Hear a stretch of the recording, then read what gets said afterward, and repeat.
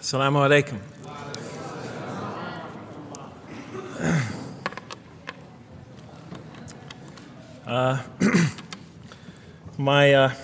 I've come from the University of Kansas. We're playing in the Final Four this very instant. So I want to let you know that you've asked a lot of me today. No, I'm just joking. All right, very briefly, I just want to talk a little bit about what the Qur'an has to say about the purpose of life. I think this is an extremely important subject, especially for Muslims living in America, because we're sort of a minority, a new religion here, and many people are interested in what we believe. And I think the primary question that people want answered when they first consider another religion is how that religion views the purpose of life, the purpose of of our existence here. And so I'm going to begin, though, talking about an atheist point of view, because I want to talk about what sort of answers the Qur'an might have for an atheist. So to begin this, I need to talk for about 5 or 10 minutes about what I believe contributed to my becoming an atheist, because I grew up in a Christian family. And then I'll talk for about 45 minutes or so about what I experienced in the Qur'an and how that sort of changed my perception. So it's very simple. But my wife always says I should summarize what I'm going to do before I talk, because it's easy to get lost in my speeches. And my wife doesn't have a lot of confidence in my speaking ability.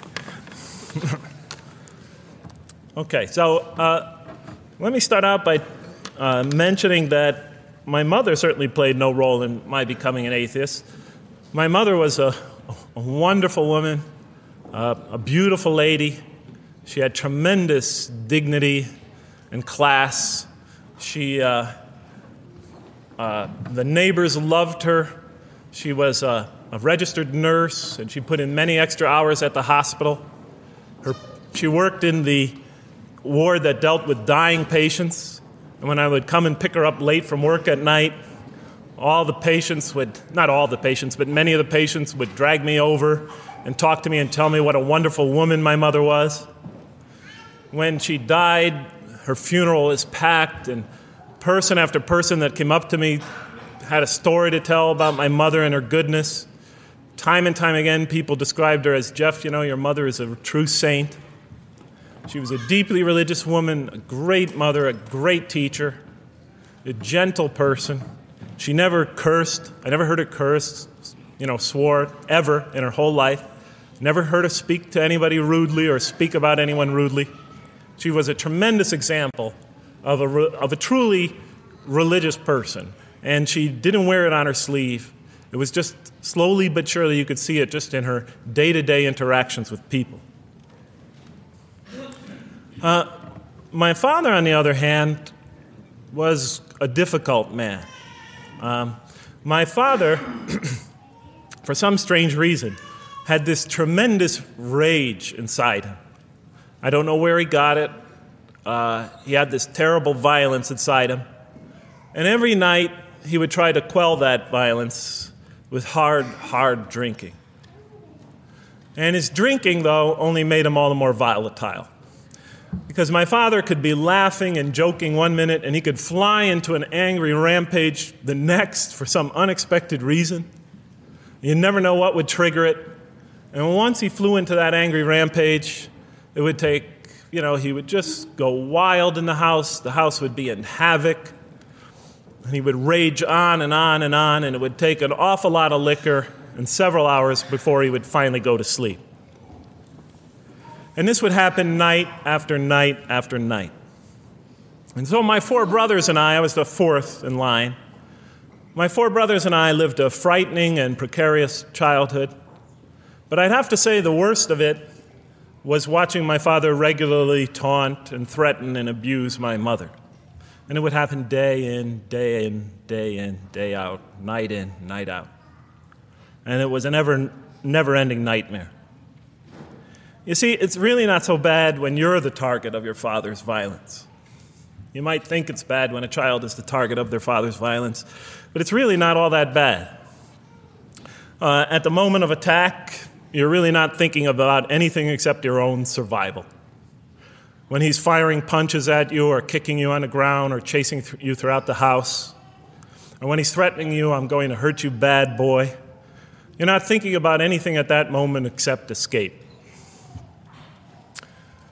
While all that's going on, you're not thinking about the aftermath or consequences, the psychological repercussions or anything like that. And when it's all over, you might even excuse the onslaught because you figure maybe you somehow deserved it. If not for what you did this time, maybe for something you did in the past. You could always put the blame on yourself.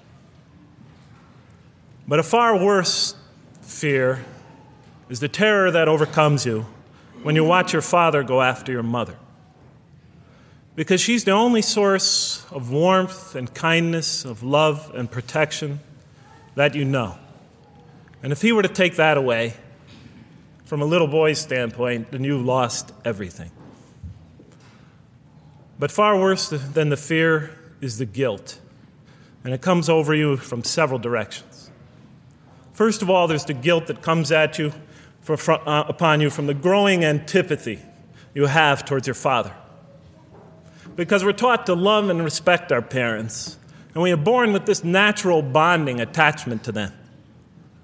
But when you watch something like this happen night after night after night, and this rage is growing inside you, you're being pulled in opposite directions. Then there's also, of course, the guilt that comes when you think that you might be the cause of this night's violence. Maybe something you said or did that you didn't even realize triggered it. Maybe just your father's dislike of you triggered an argument between your mom and him that is now raging on downstairs. But the worst guilt of all, and it is by far the very worst, is knowing that you did nothing to stop your father from hurting your mother. Because while he raged on against your mother downstairs, you hid in your bed and you trembled underneath the covers. Maybe you whimpered and you cried and you put the pillow on your head.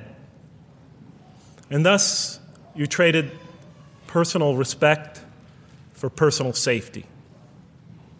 And with each such incident, you come to realize with ever greater and greater clarity, you come to realize your own weakness, your own impotence, your own incompetence, your own worthlessness, your own cowardice. And the hate grows and festers inside you, not only for the man that you call father, but for yourself as well. It is a terrible, terrible thing to make a young boy choose between his mother and himself. It is extremely unfair. I noticed that tomorrow there's going to be tomorrow morning a lecture about spousal abuse given by Dr. Shaheen Rizwan. I hope you'll all attend it. I think it's a very important subject. When I was little, I used to daydream about life without my father. I just wanted the violence to go away. I wanted not to be afraid anymore. I felt like I was trapped in a bad dream and there was no way out. And so I prayed to God again and again and again to remove my father from our lives. But he was always there, and very soon I began to wonder if God really was. I could not fathom why God would subject my mom to such lifelong punishment. I could not imagine what great sin she must have committed, or that we, her children, must have committed to deserve my father. I didn't have the maturity to sort out such questions, but I had enough fear and anger to provoke them. I was too young to see the wisdom in allowing my mom to suffer the violence and abuse of my father. I was too young to understand why God would let innocent children tremble night after night after night in their beds, fearing that they might not see their mother the next morning. I was too young to see how the mercy of God could even extend to my father with all his terrible failings. All I could see in my world was chaos and violence and fear, and so it became easy for me to question the existence of God, and I began to do that at a very early age. I'll even say that the turmoil of the 60s and 70s that's the age when I was a teenager in the late 60s, early 70s, only reinforced my skepticism. When John and Robert F. Kennedy were assassinated, or Martin Luther King was gunned down, when Vice President Agnew was kicked out of office and Richard Nixon soon after him, when the race riots erupted in city streets like mine, and gang fights erupted in our cities, many of those which I was involved in, when I saw the bizarre and senseless carnage of Vietnam, they all confirmed the lesson that was already ingrained in me and that my father had taught me so well, that the world is dominated by random, consuming, undiscriminating violence. And very soon I began to ask why. Why would God make it that way? Why wouldn't he just pop us into heaven from the first and spare us all this suffering? Why does he let little children in Vietnam get napalmed and run down the street naked on fire when they had done nothing to deserve it? Why does he let the race riots go on? Why does he let the leaders be assassinated? Why does he just let the violence go on and on and on for people who had nothing to do with it? It wasn't of their own making. Why didn't he just make us angels and pop us into heaven if he could make us angels, which I was always taught he could? Why did he make us so susceptible to sin? Why didn't he make us impervious to it, like he made the angels? Is this the best world he could create, I thought? Is this the most perfect world he could create for our existence, for our beginning? I just couldn't figure it. And all the explanations I received from priests and doctors and lawyers, from whoever, spoke to me or taught me, they just didn't make sense to me.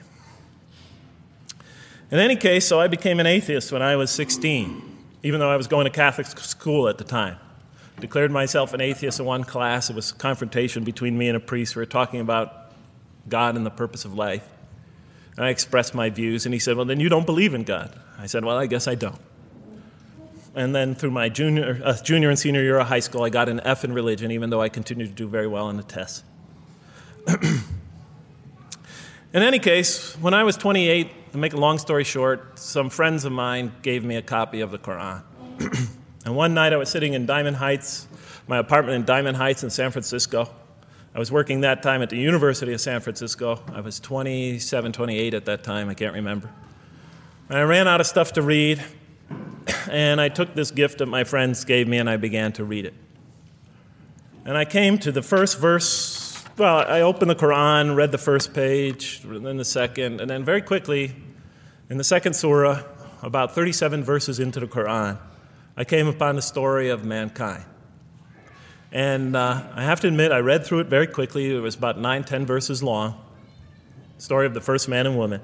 And I recognized some of the details. It was similar to what I had learned when I was a child, but I noticed that there was something wrong. It was apparent to me that whoever authored this Qur'an, of course I wasn't a Muslim at the time, so I didn't have any idea who that was, whoever authored this Qur'an clearly did not understand the real meaning of the story, because they had obviously gotten the details confused. They didn't even understand the whole purpose of the story. And so I just read through it once, and then I read through it again, just to try to see what kind of point the author was making, and then I read through it a third time and a fourth, and then I realized this is something strange going on here. I'm going to read this much more carefully. I'm going to need to go through this story line by line, verse by verse, because it's obvious that the author is trying to bring out another point. And I wasn't quite sure what it was, but definitely he packs a lot of meaning into almost every word. And I thought the writer at least seems to have a great measure of brilliance. And so I'll try to sort of take you through what my experience was as quickly as I can. So I came to the 30th verse of the second surah, Surah Al-Baqarah, and it began like this. It said, "Behold, your Lord said to the angels, I am going to place a vicegerent on earth." The Arabic word is khalifa. It means a representative or an emissary of mine. "I am going to place a vicegerent on earth." And they said, the angels said, "Will you place therein one who will spread corruption and shed blood, while we celebrate your praises and glorify your holiness?" And God said, he said, "Truly I know what you do not know." See, that's the verse that hooked me. That's the verse that caught my attention. That's the one that kept on making me read the story again and again and again. Because listen to the way it begins. Behold, your Lord said to the angels, I am going to place a representative of mine on earth, a vicegerent of mine, an emissary, one who acts on my behalf. I thought, that's not the way it goes. You're not supposed to be placing man on the earth in some positive role, some elective office. You place man on earth as a punishment for his sin. Clearly, I knew the author didn't quite get the point. But still, it was an amazing line. But then I come to the next line, and it says, and the angels say, will you place therein one who will spread corruption and shed blood, while we celebrate your praises and glorify you? I looked at it again. I couldn't believe the question. They said, will you place therein one who will spread corruption and shed blood, while we, the angels, celebrate your praises and glorify you? I looked at that and I said, exactly. That would be my question. Why would you create this being, supposedly for some positive role, when he's capable of doing tremendous wrongdoing? When he could spread corruption and shed much blood? Why would you create this violent and pernicious creature when you could create angels? As the angels clearly say, Well, we, the angels, celebrate your praises and glorify you. They're asking one of the most fundamental questions in the entire history of religion. Why create you, man, this utterly fallible creature, this creature who could rebel against God's will, who could do such tremendous wrongdoing, who could wreak havoc like no other creature on earth, when you can make them angels? And look where the question is being asked. It's being asked in heaven. It's almost like saying, look, why don't you just make them angels and be up here in heaven with us, Why don't you just make them angels, pop them into heaven, he's fine. Why would you put him on earth where he could feel distant from you, where he could work out his worst criminal tendencies, act them out, feeling somehow independent and apart from you and free to do whatever he wants, when you could just make them angels and put them into heaven and make them perfectly submissive to your will? I looked at that question and said, that's my question. I'm not even a single verse into the story of mankind, and there before me I see my question. That whole question, everything that I ever thought, everything that I ever experienced, everything that I ever knew was in that question. It was as if the author took my life and wanted to pick out exactly the right question to humiliate me, to provoke me, to anger me. Why create man, this most destructive and violent creature, when you could make him angels? And then look at the answer. And he said, God said, truly I know what you do not know. In modern parlance, we would say, I know exactly what I'm doing. I read that and said, what? You know what you do not know? You know exactly what you're doing? Well, please inform me. Tell me what you're doing. Because, I'm 28 years old and I haven't figured out it yet. And I have a lot of issues that I'm still dealing with that's connected to this question. You can't just get off that easy. You can't just tell me you know exactly what you're doing. Not after what I've been through. Not after you made me this way. And then I realized, of course, I was arguing with a God I didn't even believe in. And that would happen several times as I read through the Qur'an. And sometimes I would just get into so agitated by what I read, I'd start arguing with this voice that I'm reading before me, that's calling to me. So we turn to the next verse. Well, it turns out that the Qur'an just doesn't dismiss the question. It starts to answer it a little bit. And in the next verse it says, and God taught Adam the names of all things. And then he placed them before the angels and said, tell me their names if you are right. So this verse is clearly referring to the previous one. But notice what it says. Now, I from my own background, I remember Adam naming things, but it wasn't connected to any answer to any philosophical question. But here, notice what it says. And he taught Adam the names of all things. And I realized already, just from the first verse, you got to read these verses very carefully because it's packed with a lot of symbolism and meaning. And he taught Adam the names of all things. So here we see Adam is not only just a creature who knows how to name things, who's acquiring the gift of language, but he's also a learning creature. God is teaching him. And right here, right in this verse, and it'll come even clearer in the subsequent verses, that the very first thing that the Qur'an is going to emphasize here is man's intellect. He is a learning creature. He is taught. And what is he taught? What is one of the great intellectual gifts he's given? In response to the angel's question, the gift of language. Because through language, mankind can not only learn, but he could learn things not only through his own experience, but he could learn things that other people have experienced of times and places that are hundreds, thousands of years and miles separated from him. And so that all our knowledge becomes cumulative. Every generation learning from the generation before it. I'm learning today from authors I read from other sides of the world that may have existed 2,000 years ago. And so we all contribute to our collective learning and knowledge. And so what I'll see later in the Qur'an, when the Qur'an will emphasize this again and again and again. Like in one verse it says, read in the name of your Lord who created. Created a man out of a tiny creature that clings. Read, it commands the reader. For your Lord is most bountiful. Why is he most bountiful? What great gift did he give you? For he taught man the use of the pen. And through it taught him what he otherwise could not know. And time again, the Qur'an will call upon man to use his intellectual faculties and swear by his intellectual faculties and to use them correctly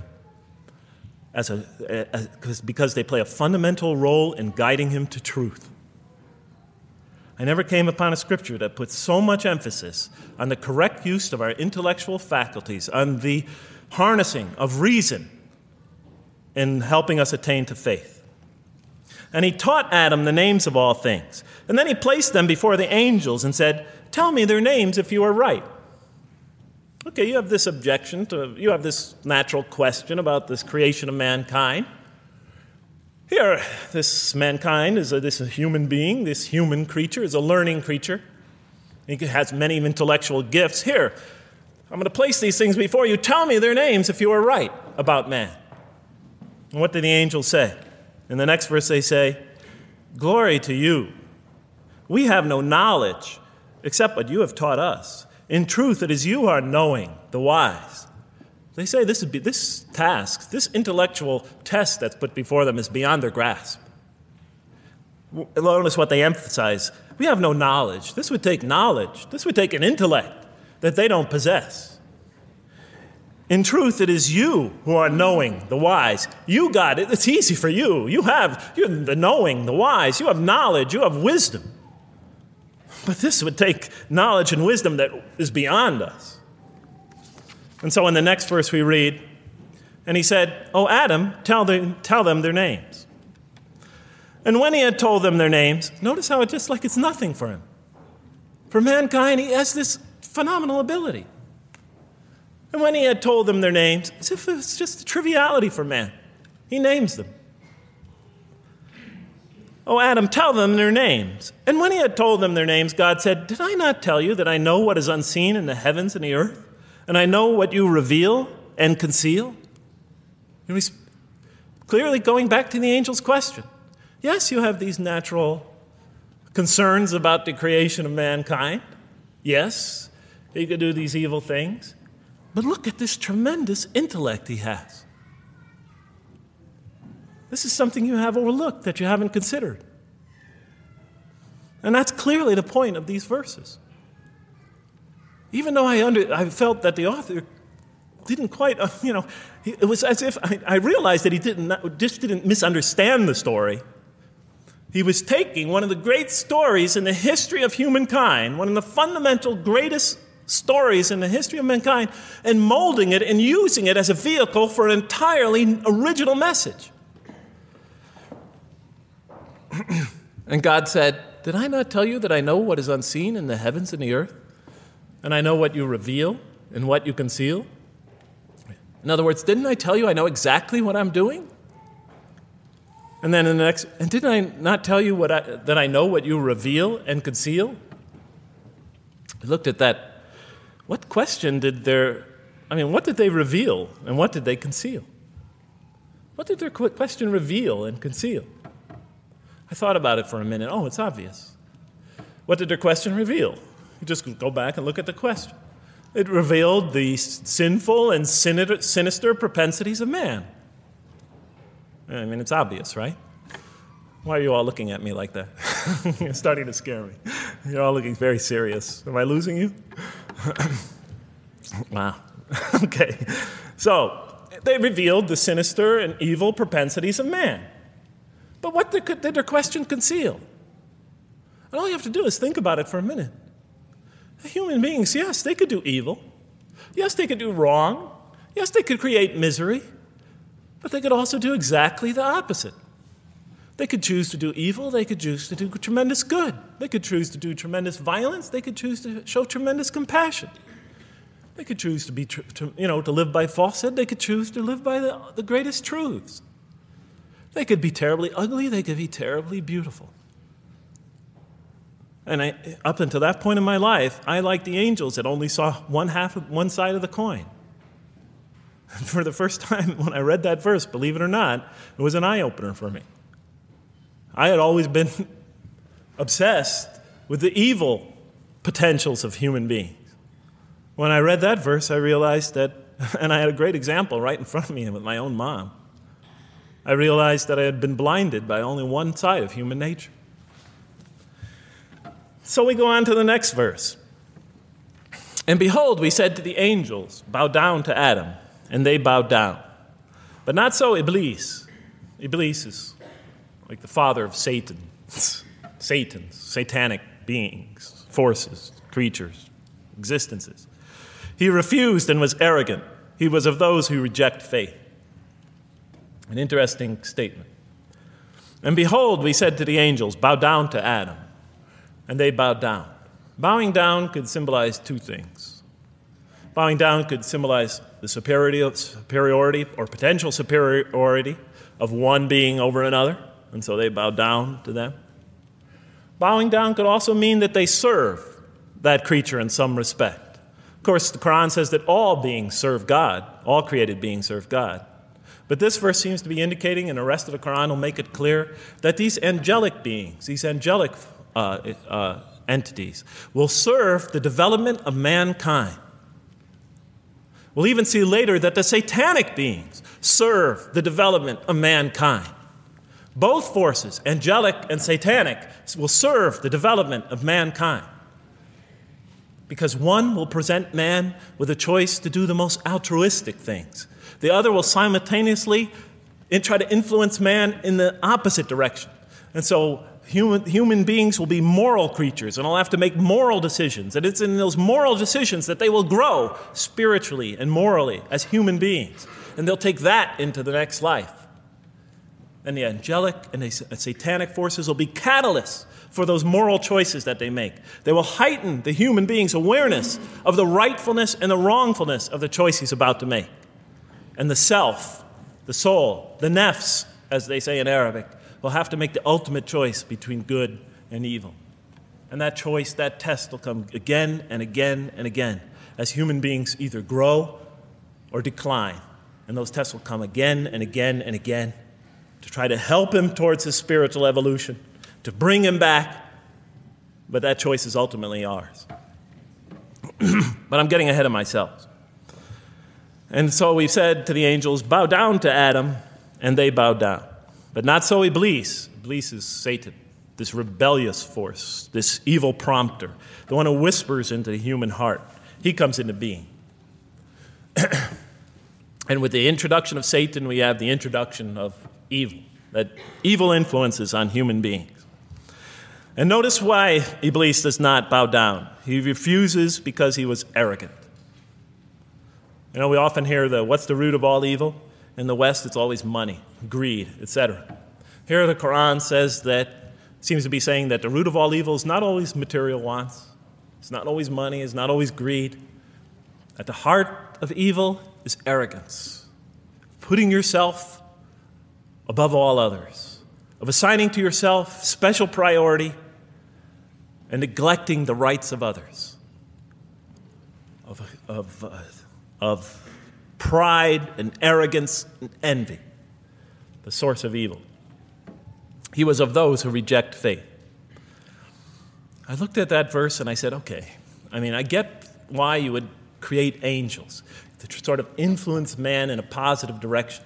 But why in this story now are you introducing Satan? What sort of role was Satan play? And then, of course, you just think about it for a minute and you say, yes. The story is telling us that on one hand, we have these magnanimous urgings come from one direction. On the other hand, we have these satanic urgings coming from another direction. In other words, the Qur'an is telling us that man is not only a learning creature, but he's a moral creature. He has understanding of right and wrong.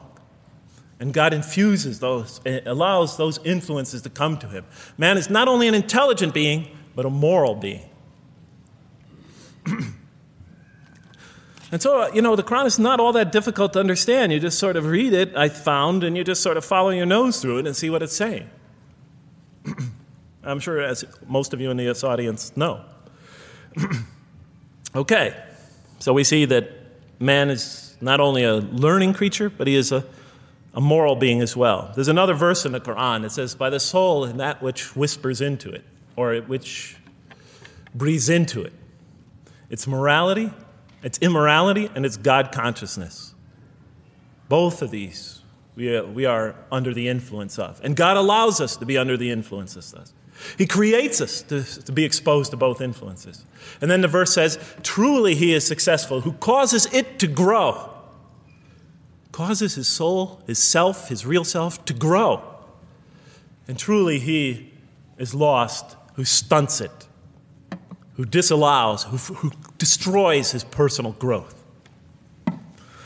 So mankind is not only an intellectual being, but a moral being. And we said in the next verse, O Adam, dwell you and your spouse in the garden, and eat freely thereof what you wish, and eat freely thereof what you wish.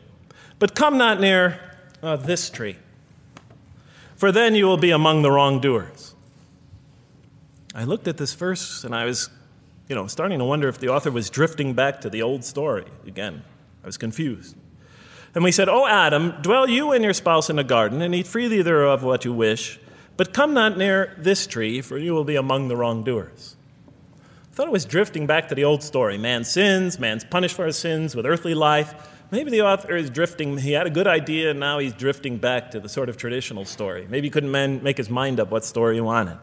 Except for a couple things about this verse, and this happened with almost every verse as I read through it, is that the whole tenor of the passage is sort of not what you would expect. I noticed that the Qur'an in this story has a tremendous penchant for understating things. Because it says,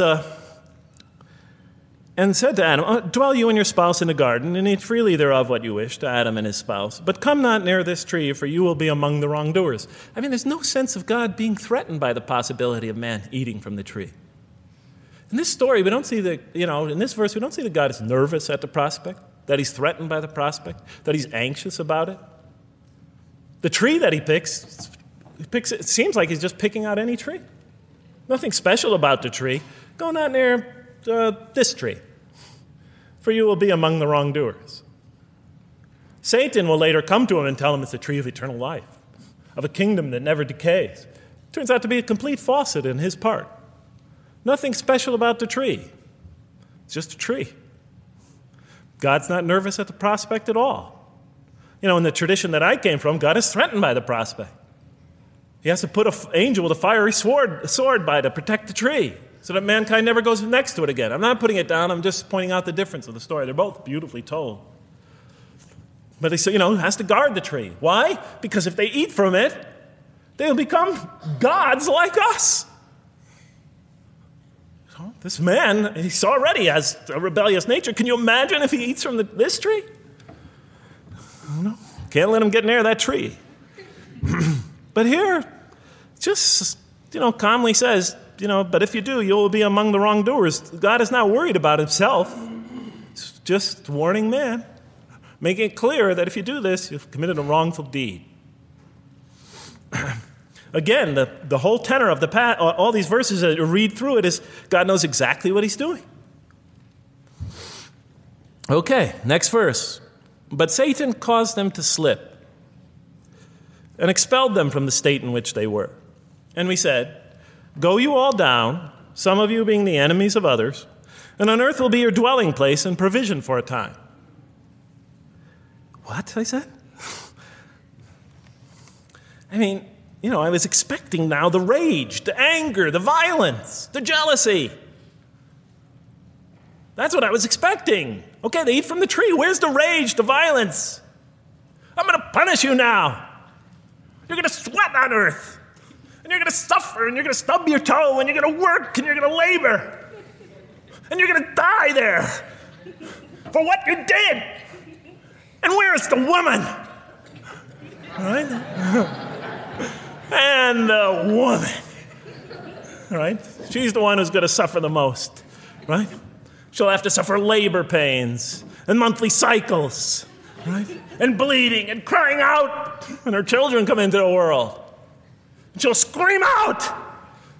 And worst of all, the greatest humiliation, the man will rule over her.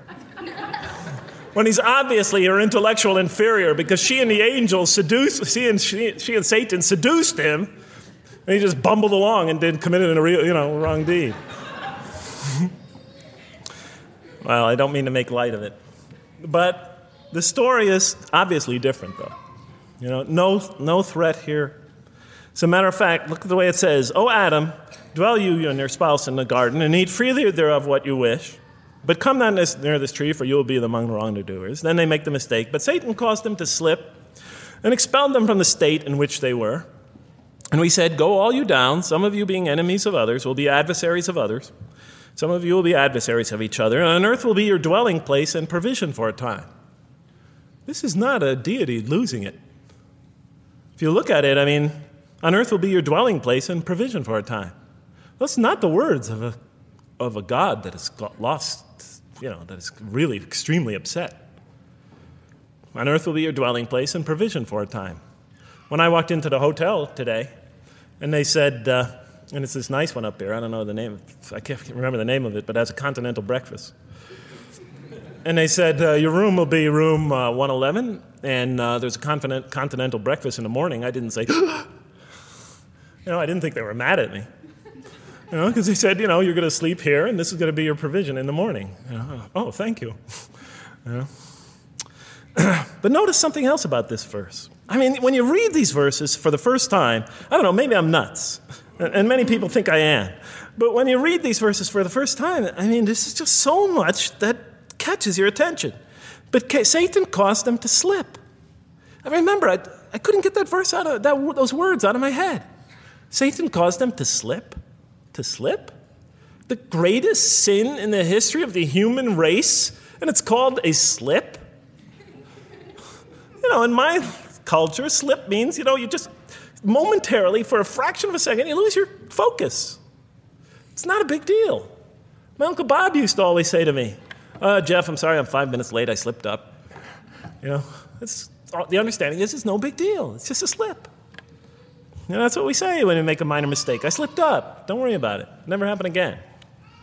A slip, I said? Momentary loss of focus? The greatest sin in the history of humanity? Why we're all here? Why we're all suffering? Why we experience death? A slip? I didn't believe it. I went to my Arabian friends at that time. I didn't know any Arabic. They came to this verse. We went through it line by line. I said, now don't change any words. Just read them one at a time. But Satan made them, and I said, okay, this one right here. What does it mean? Tell me what that means. They looked at it. It says, slip. Slip. And expelled them from the state in which they were. A slip, I thought? But then maybe I was trying to force the traditional understanding, the traditional interpretation. Maybe it was just a slip. After all, they didn't commit murder. They didn't commit robbery, rape, pillaging, assault. They ate a couple of pieces of fruit. It's not the greatest sin in the history of humanity by any means. And then the next verse says, and then they were expelled from the state in which they were. Well, what state were they? Let's see now.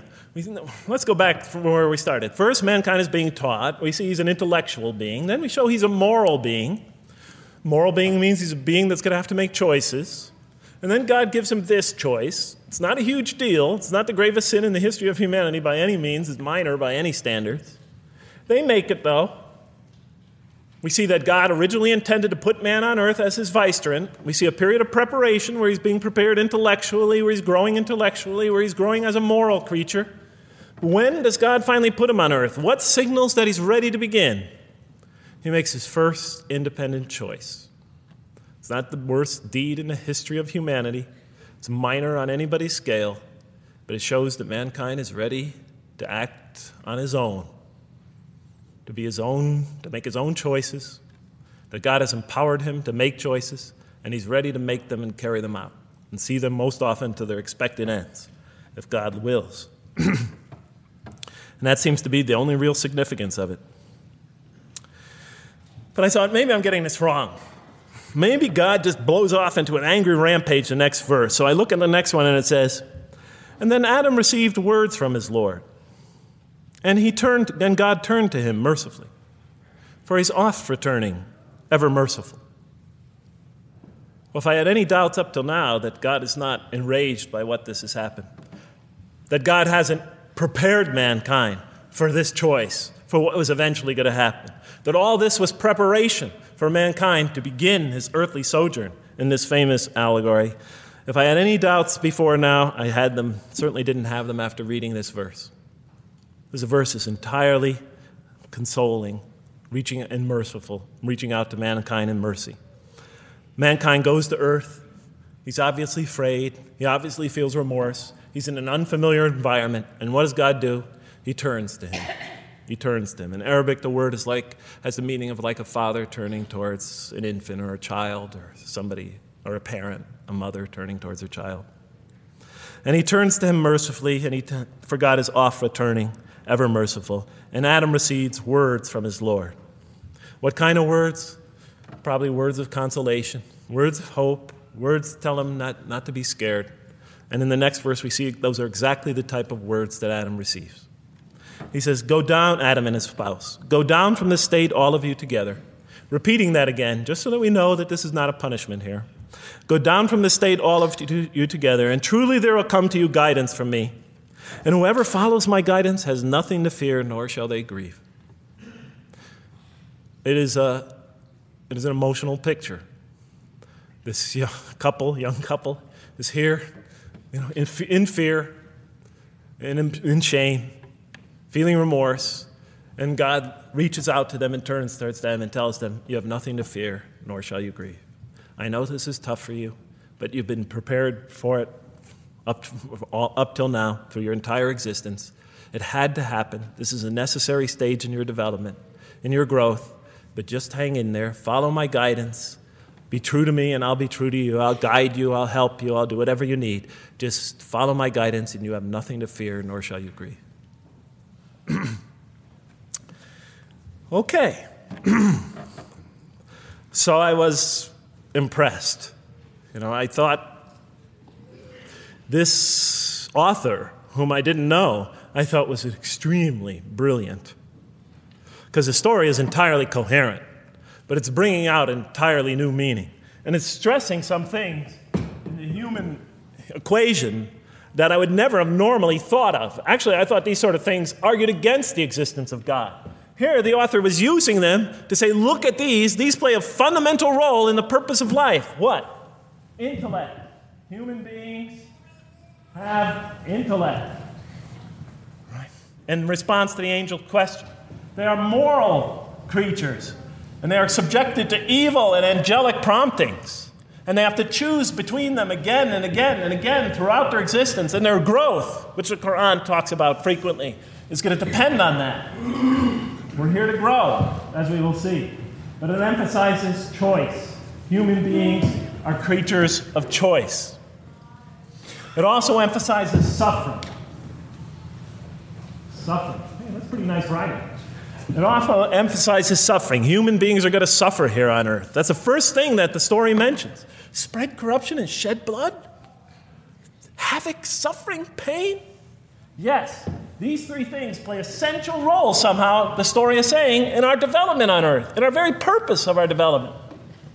These are the three things we've always had the most trouble grappling with, all theologies have.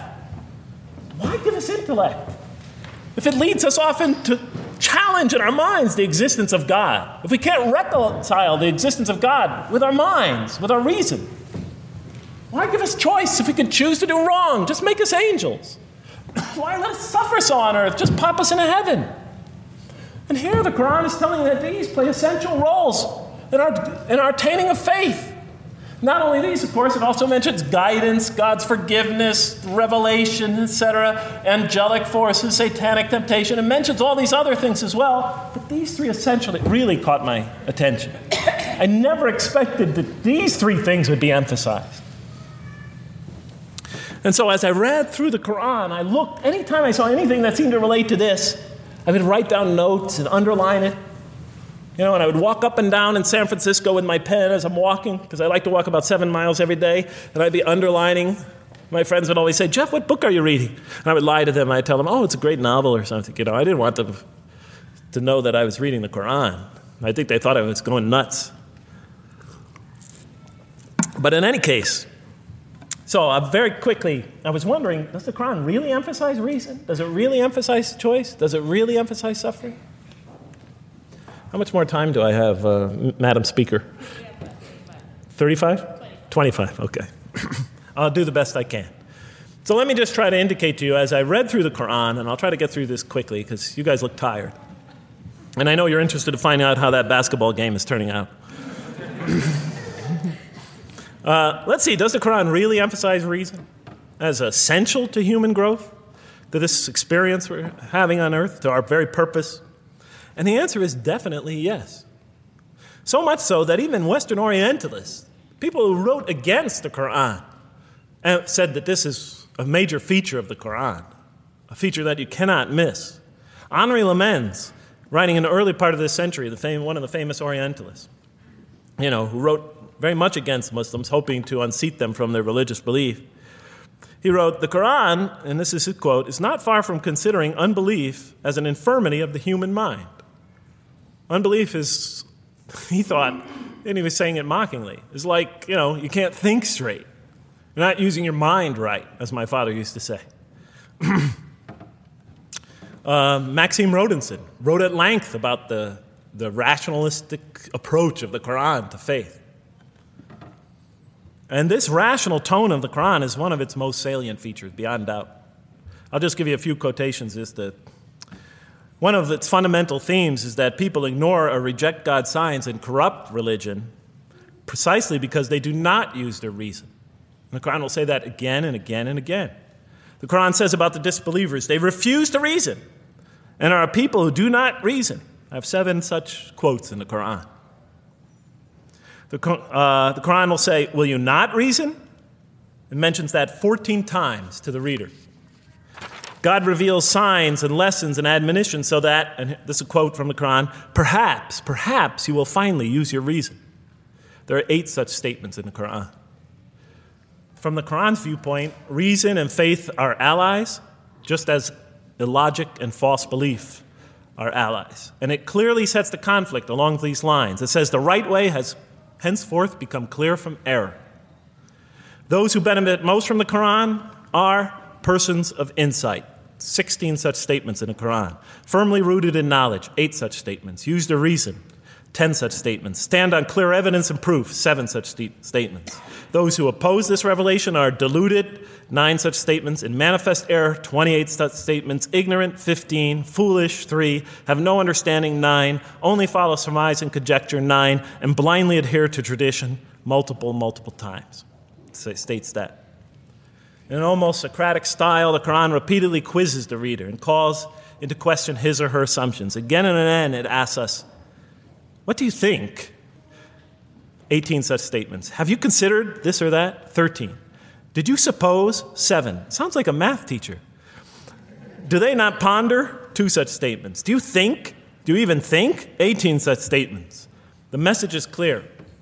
To gain truer faith, we need to free ourselves from inherited notions and examine our beliefs rationally. Learning plays a key role in human development. Read the Qur'an, exhorts the reader. For God taught us the use of the pen and taught humankind what it otherwise could not know. In life, nature, and history, in the Qur'an, there are signs and lessons for those who are wise. There are 21 such statements. The Qur'an states over 100 times that it has been revealed to make things clear. I thought the author of this Qur'an must have had a strong mathematical insight, a natural mathematician. All throughout, when I was reading, I was trying to imagine what he must have been like. God teaches humanity both directly and indirectly, and sometimes so subtly that we are unaware of his instruction. Thus, he tests us in multifarious ways. Of course, I just want to make it clear, Muslims believe God himself is the author of the Qur'an. Sometimes I give this speech and people come away and ask me, Jeff, who is the author of the Qur'an anyway? But I didn't know. So I was just trying to figure it out. Repetition is indicative of the importance given to certain ideas. It should be observed that the Arabic word for knowledge in the Qur'an, ilm, appears 854 times in the text in its various forms. It's one of the most frequently occurring words. So the Qur'an really does put great emphasis on reason in our spiritual quest. Does it put great emphasis on choice? Well, here's what it has to say. Let there be no compulsion in religion. The right way is henceforth clear from error. It's a choice, and it must be freely made. And it's a choice between correctness and error, between right and error, between reason and falsity. Had God willed, he could have indeed guided you all, it says in the Qur'an. Why not, I thought. Why not just guide us all? Why let some of us choose to go this way and that way? The Qur'an was constantly provoking me as I read it. Do not the unbelievers know that had God willed, he could have guided all mankind? Oh, do not the believers know that had God willed, he could have guided all mankind? Okay, I'm an unbeliever, I thought. Tell me, why didn't you guide all mankind? If you want us to be in conformity of your will, just make us that way. And if we had so willed, we could have given every soul its guidance. Why did you let us be creatures of choice? Just program us to do the right thing. Never make a wrong choice. Had God willed, he could have made us all one community. He could have made us clones of one another. But he didn't. It wasn't part of his plan. Enlightenment has come from your Lord. He who sees does so to his own good. He who is blind is so to his own hurt. It's your choice. It says it again and again in the Qur'an. Remember when I was reading this, I was a disbeliever. And this scripture is constantly reminding me, it's your choice, Jeff. It's no compulsion in this. It's your choice. It's up to you. You're probably not reasoning correctly here. Think a little harder. Come on, try. It's just a few more steps. And whoever is guided is only to his own gain, and whoever is stray, I am only a warner. It's your choice.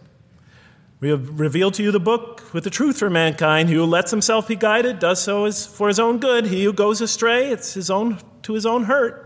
It's his choice. There are many, many such references. I'll stop there. But you get the point. The Quran clearly emphasizes that choice plays a key role in our development. But what about suffering? Suffering's the biggie, right? That's the real major question. What does the Quran have to say about suffering? Because every religion deals with suffering in a different way. It's either something you have to be saved from, and so some religions stress salvation, or it's something that you have to sort of transcend through meditation and training so you can sort of not feel it so much, get above it and beyond it. Some religions see it as primarily punishment. Some of the more ancient religions see it as the result of the precarious and whimsical, control of many gods working against each other, playing with human beings. Different religions have dealt with it in different ways. But almost all of them, I would indeed say all of them, have sort of seen it as something not so good. But let's see what the Quran has to say about it. Something to be avoided, to transcended, to be saved from. The Quran says just the opposite. You are going to experience it. You will suffer in this life. And it plays a fundamental role in your development and your growth and in what you are to become. This scripture didn't just say you're going to experience it. It said you should embrace it. You should struggle through it. Your life should be a struggle, it says. It should be a jihad. Yeah, right? But that's what it says. Jihad means struggle. When the Qur'an most says jihad, it's very seldom, it's most often not in the context of fighting. Qital is the Arabic word for fighting. But it says even in the Mecca verses, long before Muslims had to defend themselves against their oppressors, it mentions that you have to struggle in the path of God. With the Qur'an, it even says. Struggle in the path of God with this Qur'an. Life is a struggle. It says in one verse, most assuredly we will try you with something of danger and hunger and the loss of worldly goods, with the loss of your lives and the fruits of your labor. Most assuredly we will try you. It's not just talking about evil people, good people. But give the good news, the glad tidings. Be happy for those who are patient in adversity and suffering. Good news, I thought? Doesn't the author understand the terrible effects of suffering? Give the good news to those who are patient through adversity, who when calamity befalls them say, truly unto God we belong and truly unto him we shall return. In other words, that this could benefit them. It was a remarkable statement. Here's another one. Do you think that you can enter paradise without having the like of those who passed away before you? And the next verses start to explain these people were good people who suffered terribly.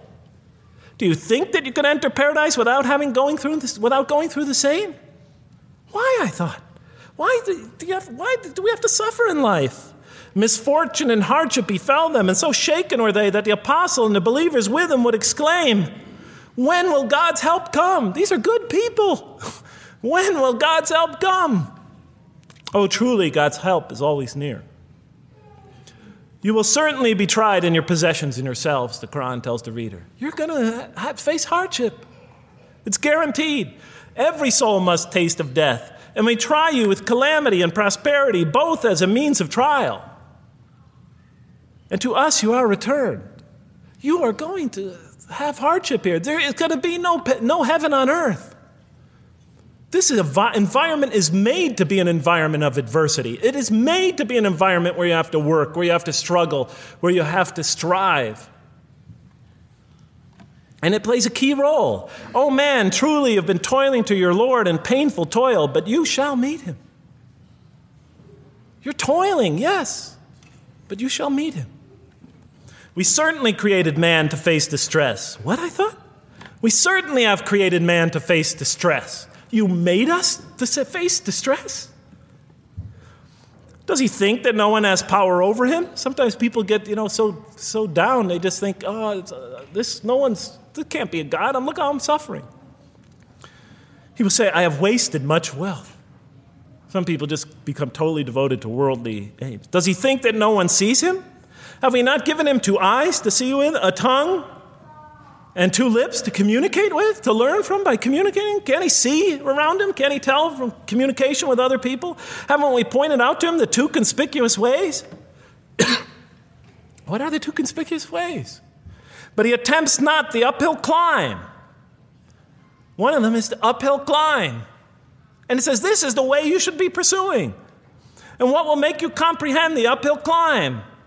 It is to free a slave, or to feed in a day of hunger, an orphan nearly related, or the poor one lying in the dust. Then he or she is of those who believe, and exhorts one another to patience, and exhorts one another to mercy. You have not attained to faith until you struggle the uphill climb. It's telling us you should pursue the uphill climb. What is the uphill climb? Reaching out to your fellow man who suffers.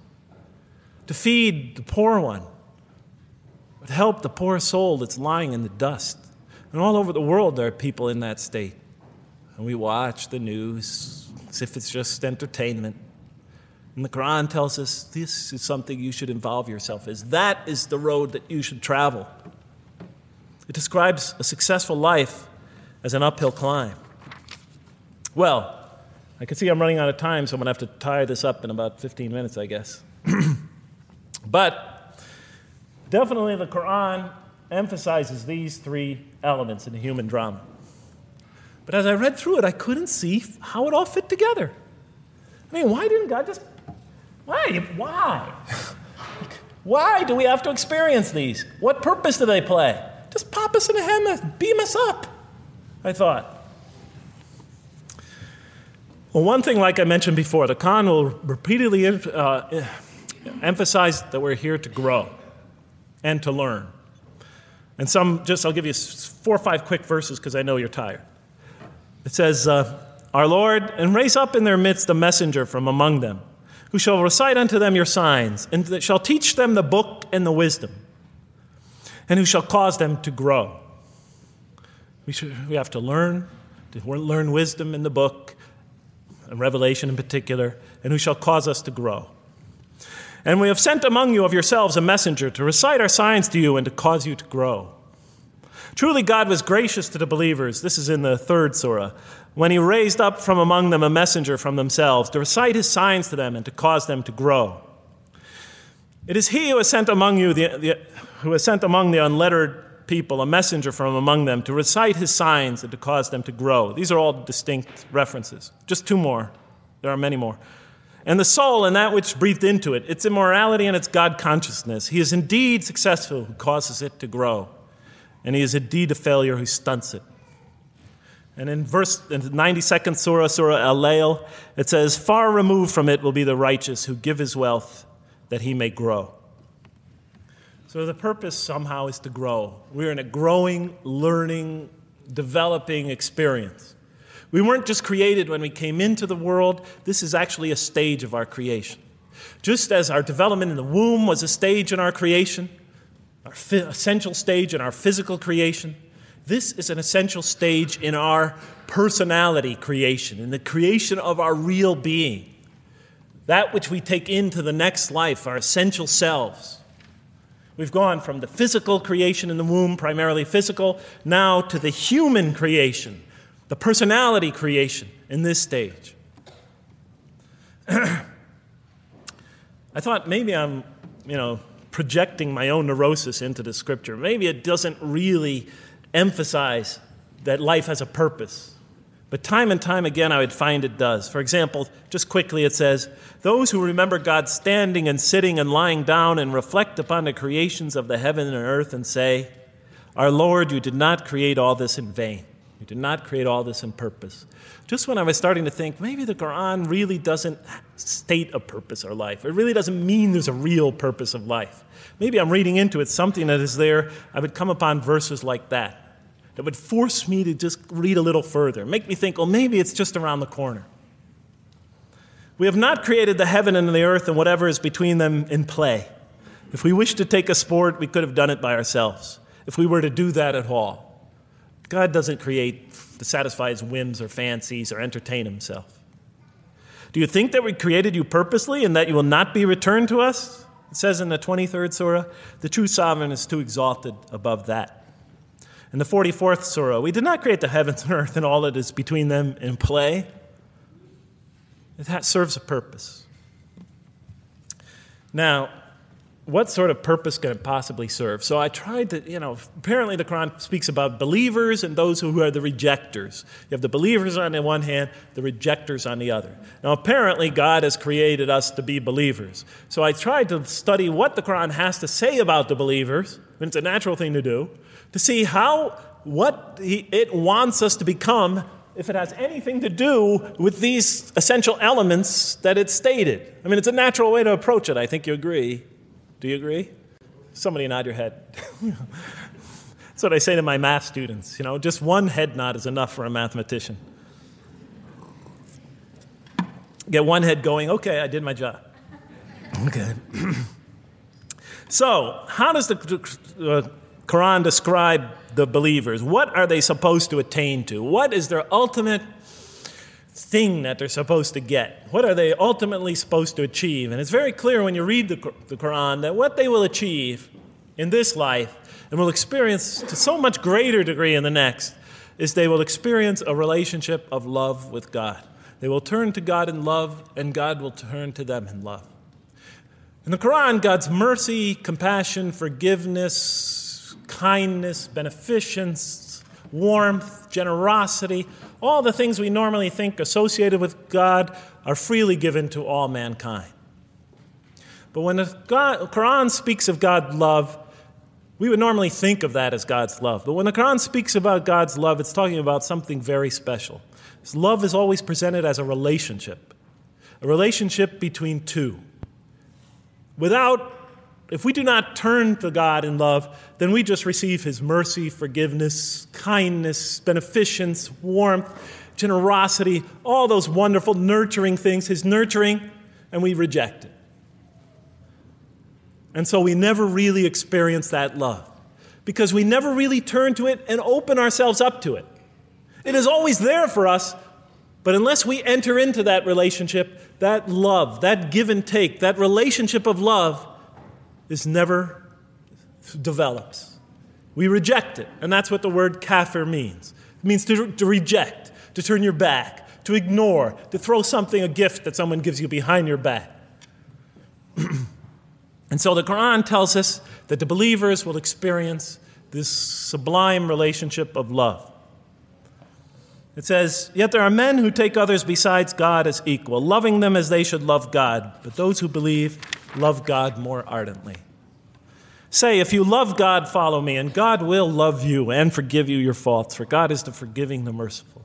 O you believe, if any from among you should turn back from his faith, then God will assuredly bring a people he loves and who loves him." And throughout the Qur'an, I'll mention time and time again that God loves the believer. God loves this type of person. God loves that type of person, and so forth and so on. So it's quite, and I'm trying to pick the speed up here, so you'll have to excuse me for that.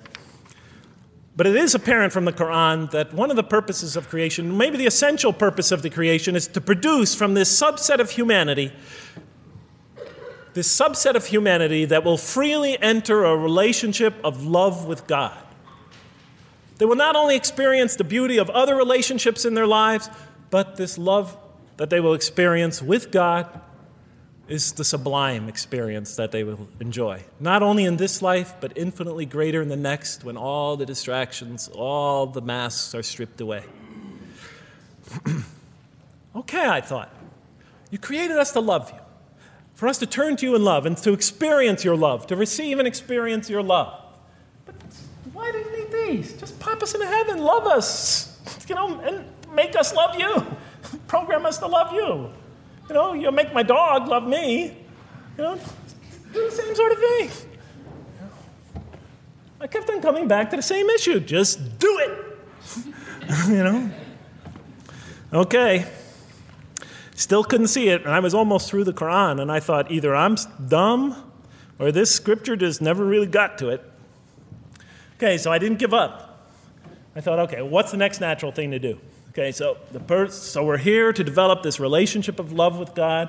The Qur'an tells us that, if we are believers and we do good, we'll experience great joy and peace in this life, not only through our relationship with God, but through complementary relationships with all the people around us in this world will be a one for us of peace and serenity, even though we have to struggle and survive and suffer. But I couldn't see, how this all tied in with this suffering business and why he couldn't just put us into heaven. So what's the next natural thing to say? Okay, so we're created to have this relationship of love with God, to enter this relationship, to experience and receive all that he has to offer us. So the natural thing to do is to study the two partners in that relationship. What does the Qur'an have to say about us, the believer? What does it ask of him and her? What does it require of them? And then what does the Qur'an tell us about God? And then is there some essential nexus, some essential connection between them, and does it have anything to do with these? Because if the Qur'an doesn't show that, then the essential link that links all this together, that pieces it all together, is missing. And as I thought to myself, whoever this author is, and by now I knew he had fantastic genius, even though he came from the primitive confines of the most backward, most uncivilized sector of humanity, of people that had no literary history, really, to speak of, no great works of literature, no scriptures that preceded him, even though he came from the desert of culture. Even though this came out of that environment, and the mind behind it had to be tremendously and phenomenally genius to come out of that surrounding and produce something like this.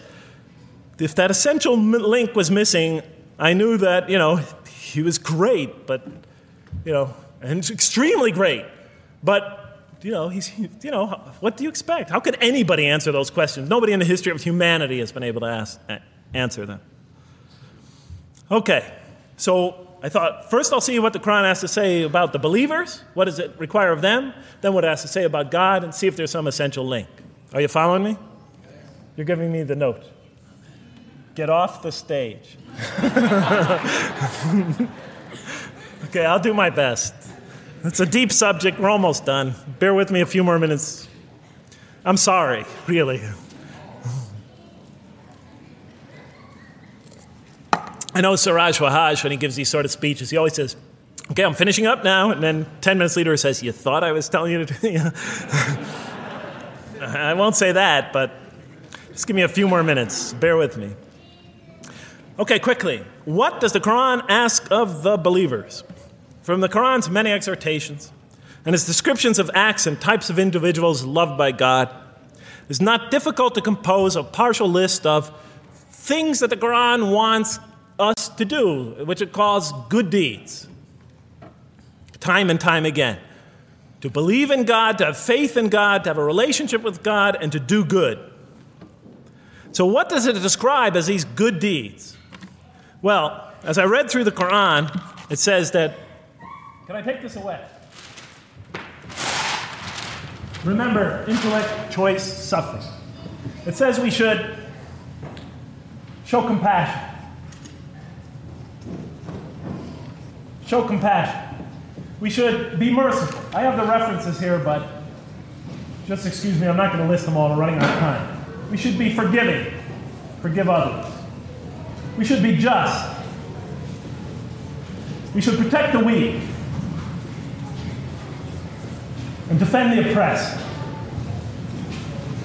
Defend the oppressed.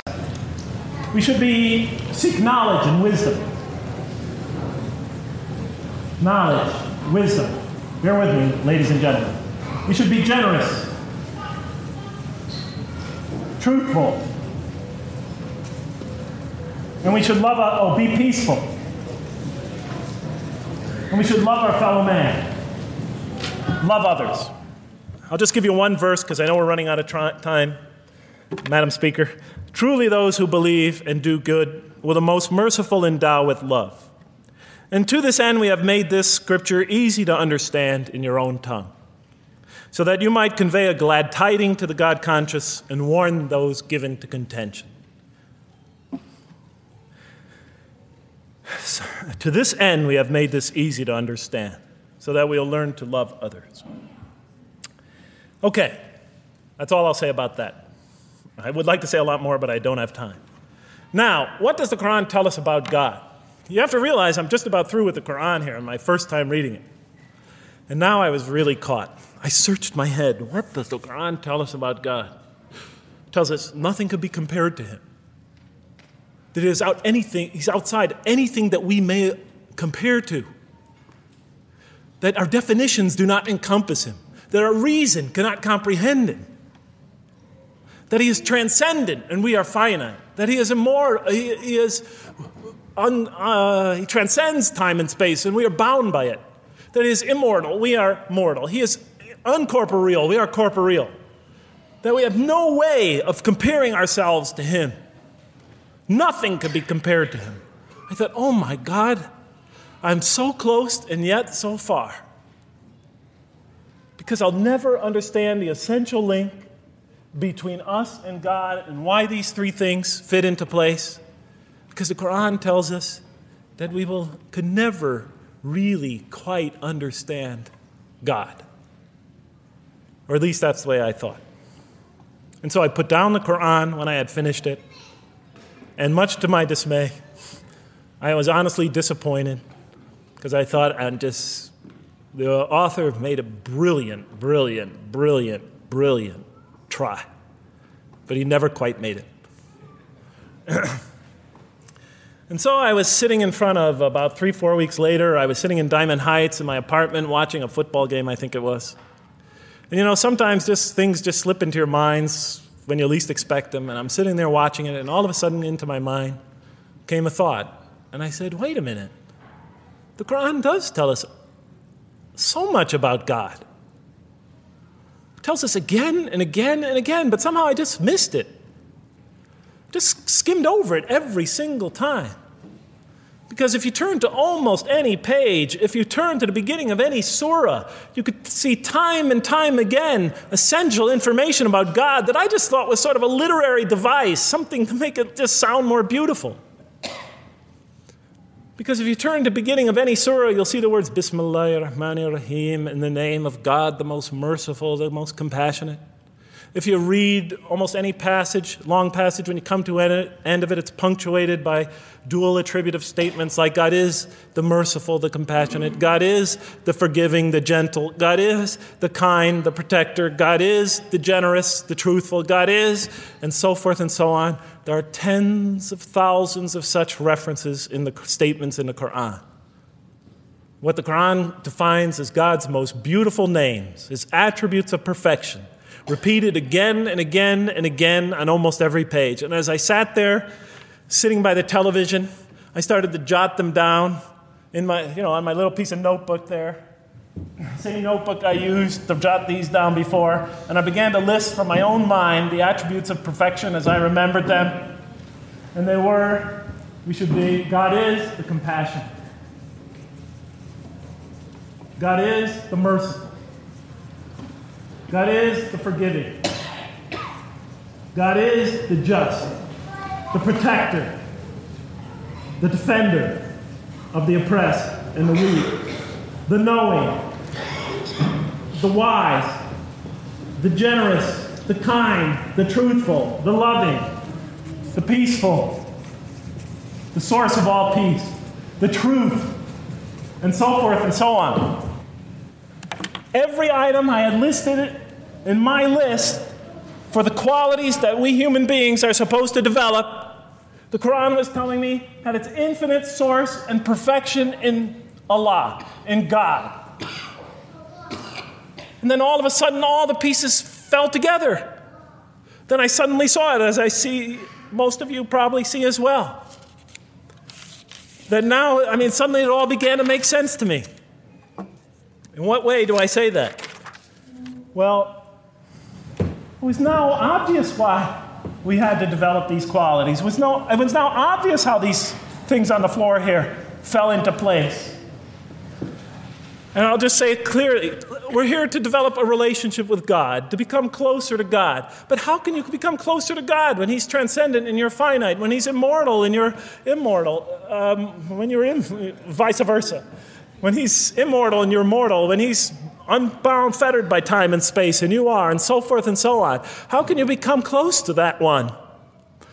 If I want to become close to you, I need to have something to share with you, something that we have in common. So, for example, if I want to come close to this young man here physically, I'll approach him because we both have bodies, and I can position my body closer to him. Physical presence, bodily presence is something we both share. If I want to become closer to that gentleman back there, if I want to become closer to him intellectually, I'll reason with him so we will have a convergence of minds because we both possess reason. If I want to become closer to one of my sisters on this side emotionally, I'll try to appeal to their sentiments because we both share feelings and similar types of experiences that generate those feelings. But how does one become closer to God? What do we share with him? We share with him exactly what he gave us. Because the Qur'an tells us that when we came into this life, he breathes into our spirit something of his spirit. And that we come into this world with the seed of these very qualities within us. And we could either kill them, stunt them, as the Qur'an says, or cause them to grow. And when we grow in these, we grow in our ability not just to experience tremendous beauty in life through all this, but we grow in our ability to receive and experience the infinite beauty, the infinite peace, the infinite truth, the infinite compassion, the infinite mercy, the infinite, etc., all the way down the list, that only comes from the infinite perfect source of all these. The more we grow in mercy, the more we grow in our ability to receive and experience in this life and in the next, to an infinitely greater degree, the mercy of God. The more we grow in compassion, the more we grow in our ability to receive and experience God's compassion in this life through prayer and through ritual and through contemplation and through other experience of others. And of course, infinitely more in the next life, the compassion of God. The more we grow in our truthfulness, the more we grow in our ability to experience God, the truth, because all truth comes from God.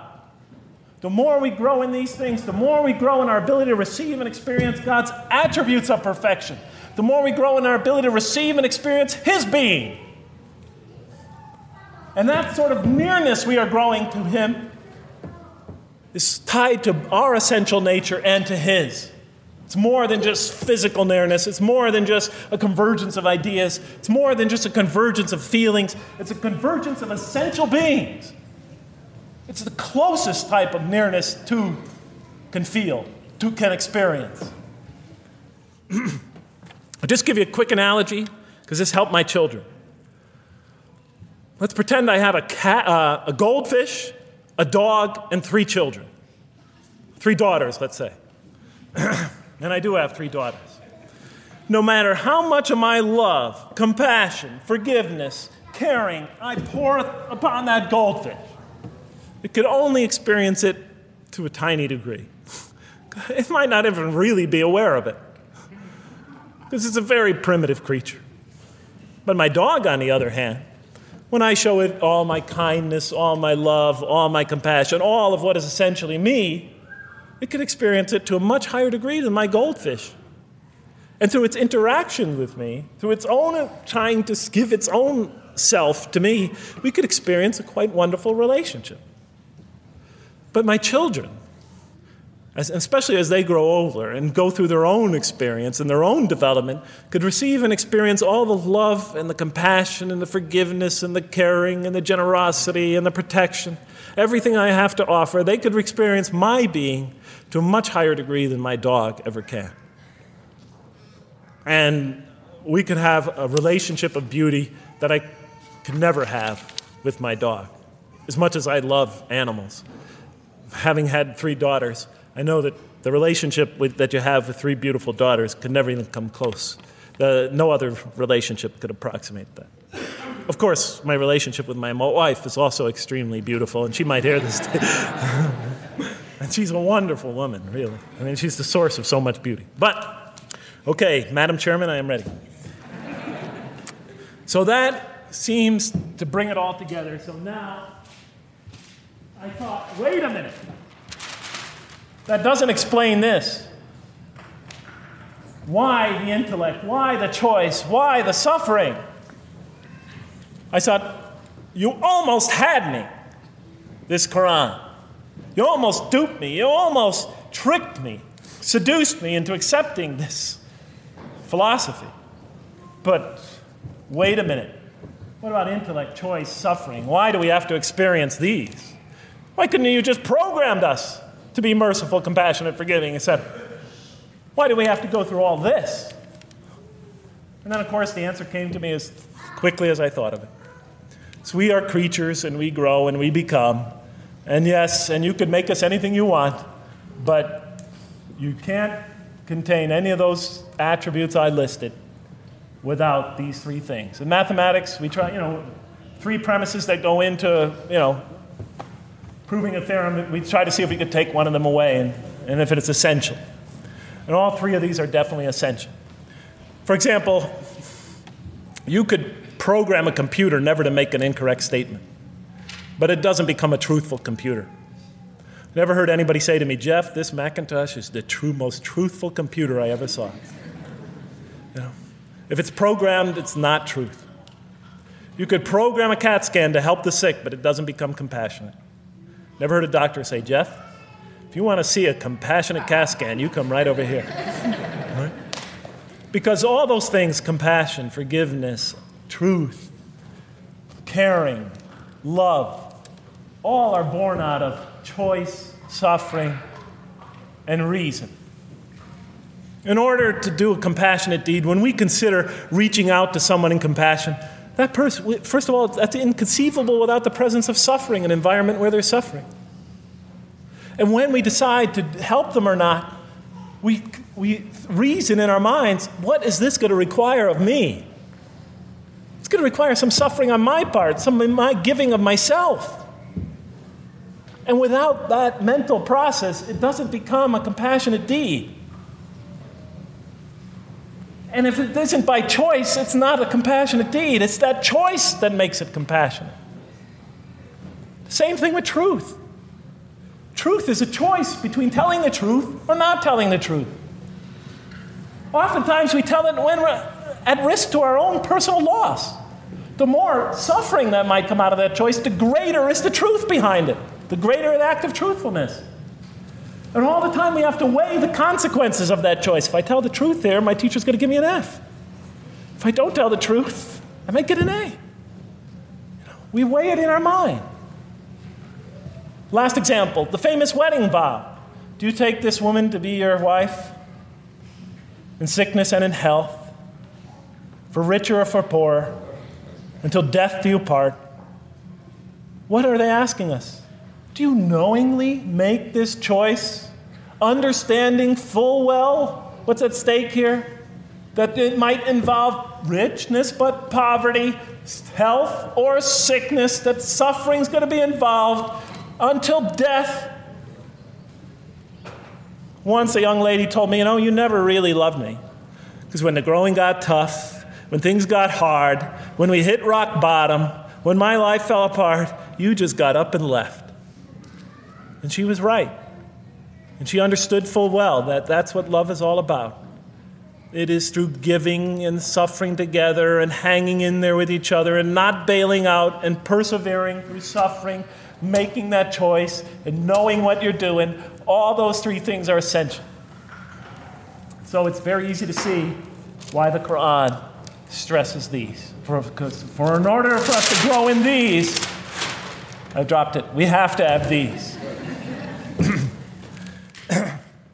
And that's why it's very easy to see, ladies and gentlemen, why the Qur'an, 30 seconds, Madam Chairman, why the Qur'an talks about sin as self-destruction. The Qur'an says when we sin, we commit, the Arabic word is dhulm, or zulm, however dialect you have.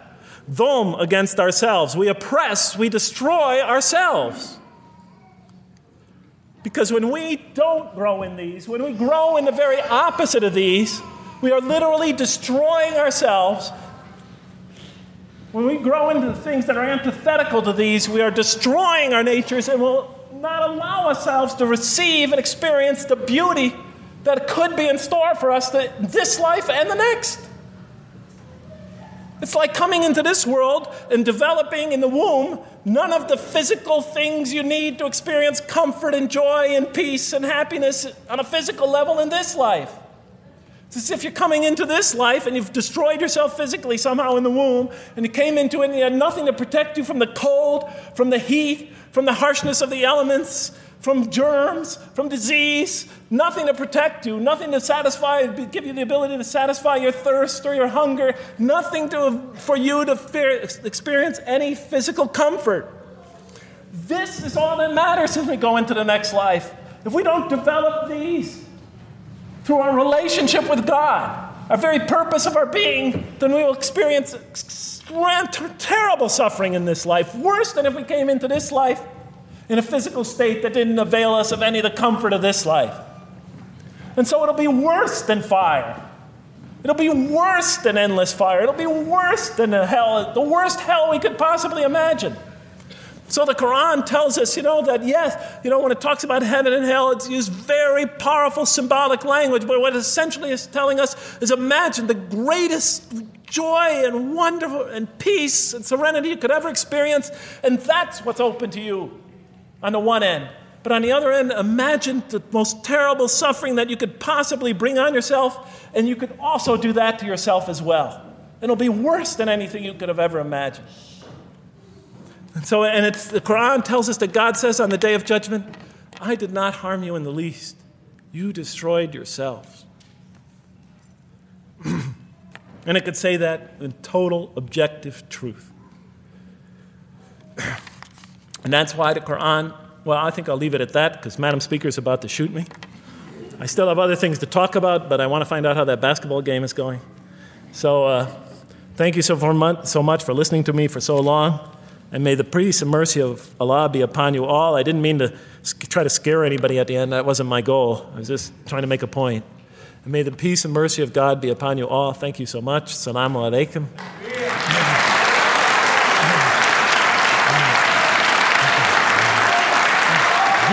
Thank you.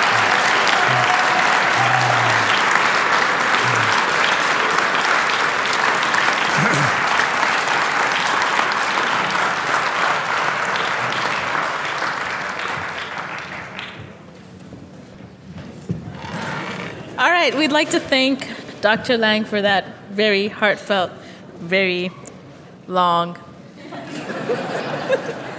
presentation. I have a few things to say before you all leave, so just be patient with me for a second.